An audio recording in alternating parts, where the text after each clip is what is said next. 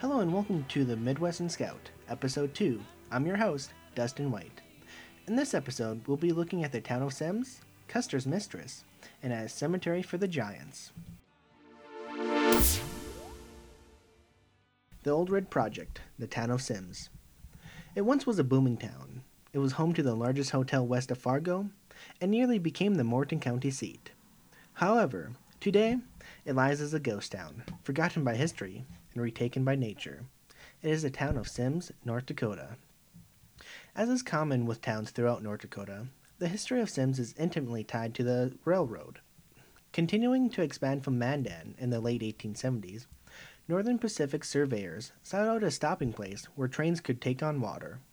The surveyors would find such a location in a place known as Sims Valley. There they found fast-running springs, which didn't freeze over during the winter. It was an ideal area, and in 1879, tracks reached the area that would become Sims. Finding a name for the site that actually stuck proved to be difficult. However, it was just the first in a long line of difficulties for the community. Names would differ from Carbon, Baby Mine, and Bly's Mine. Eventually, though, the name of Sims would stick, having been chosen in honor of George Sims, who was a chief clerk in the executive office of the Northern Pacific Railway. The first post office was built in 1880, but it would take another 3 years for the city of Sims to officially be laid out by the Northern Pacific Railway. In the meantime, the city was already beginning to boom. An abundance of coal, clay, and water were discovered in the area, and it didn't take long for developers to descend on the town. The first coal mine opened in 1879 by Charles W. Thompson. It was a major success, so much so that an additional 6 mines would begin operations in the area. By 1884, the Northern Pacific Coal Company mine, working 5 different veins, would have a daily output of 100 tons. Knowing that he could capitalize on his success, Charles quickly began a second venture. Finding water, clay, sand, and coal close together, he made the gamble that the area would be well suited for the manufacturing of bricks. For a moment, that gamble paid off. The brickyard prospered, at least for a short time, which allowed Charles to get the opportunity to supply his brick for a number of important constructions, including the first Capitol building of North Dakota in Bismarck, as well as a courthouse in Mandan. However, it was eventually discovered that the brick coming out of Charles' brickyard was of a low quality that couldn't stand the test of time, at least for the most part. Sims would quickly experience their golden age, spanning the 1880s. More than 500 people were soon employed by just the brickyards and coal mines, and the massive influx of people led to the creation of additional businesses. Taking advantage of not only the raw resources, but also the prosperity that was coming to Sims, the Northern Pacific Coal Company made the decision to build a massive brick hotel in town, called the Oaks Hotel. The cost to build it was $15,000, and it was the largest hotel west of Fargo. Not only becoming home to much of the workforce that was moving into the area, it also housed the officers of the coal company. Many other buildings would also sprout up. At the town site, Sims would include multiple saloons, a boarding house, a 2-room brick house, a parsonage, a church, a bank which never actually opened, a post office, depot, 3 stores, a lumber yard, 2 real estate offices, a Presbyterian church, and a common school. Stretching more than a mile long, the town of Sims would also have homes scattered throughout the area. Sims would grow so fast that 2 expansions had to be added to the town, Belasta to the north and Ramstown to the south. In the middle of the boom, one building that was being planned would continue to stick out for more than a century. The year was 1884, and members of the community made the decision to organize a Sims Scandinavian Evangelical Lutheran congregation. The parsonage was built first, and provided a place for services to initially be held. Eventually, the official church would be constructed, partially from salvaged materials from an abandoned building in Sims. Today, the church still stands and holds a special recognition, the oldest Lutheran church west of the Missouri River. It would also receive a visit from the then First Lady of the United States, Laura Bush. Because of the boom in Sims, the town would become a major shipping point for the Northern Pacific Railroad. A 21-pen stockyard was built west of the depot, where herds of cattle would be driven from as far away as South Dakota. The promise of Sims was so great that it even garnered the attention of the entire county. When the Morton County seat was being voted on, and eventually going to Mandan, it was said that Sims lost by just 1 vote. After the 1880s, the boom that Sims was experiencing started to turn. Before long, the city would experience a drastic decline. Hard coal was eventually discovered in Montana, which led to the railroad to decide that it was time to close its mines in Sims. By the mid 1890s, enough time had also passed to show that the main product of Sims, brick, was of a poor quality and would quickly begin to crumble. As the two largest industries in the area left, so did the workers. With a sharp population decline, businesses were forced to shut their doors and hope that they could make it elsewhere. After the turn of the century, in 1906, the population of Sims had dropped to just 300. 4 years later, in 1910, it was only 86. As the years wore on, the decline continued, with additional businesses packing up and leaving. The final death blow occurred on December 3rd, 1947. That was the day that a line change took place. No longer would the railroad run through the area, and as the final train passed by Sims, the final store, post office, depot, and pump station would also have to make the decision to finalize their operations. The next year, the tracks were taken up. With Sims falling into disrepair, much of the material that had been used for various buildings and structures were repurposed elsewhere. Little by little, nearly all signs that the promising town ever existed disappeared. A few structures did survive, though. Along with the church and parsonage, one home has remained standing, the Gray House. The house was built in 1890 by Andrew Anderson. Using local bricks for the construction, it truly was a Sims home. While Andrew missed the initial boom of Sims, he would stick around, along with his family, for a little over a decade. In 1902, though, Andrew's wife, Anne, would pass away.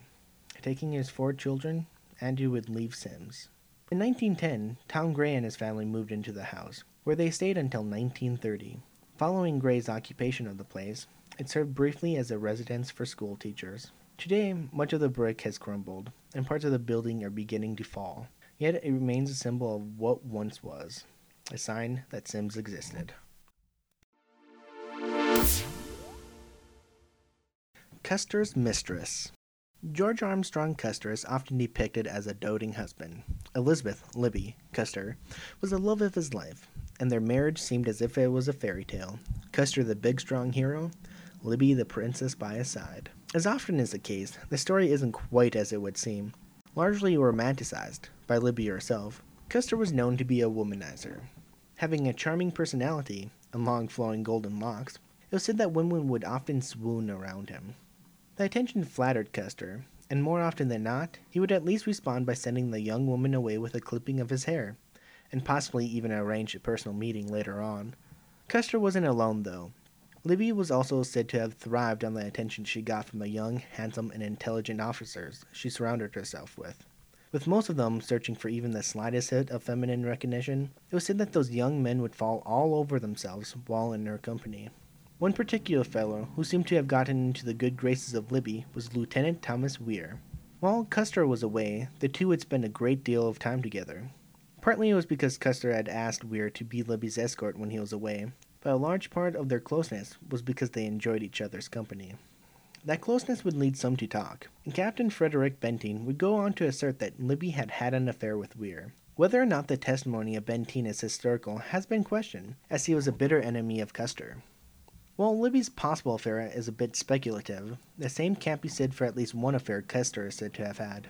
Within American Indian oral history, a number of sources report that Custer had taken a Cheyenne woman named Miotzi as his mistress in the late 1860s, and from that relationship, he would father a son, Yellow Swallow.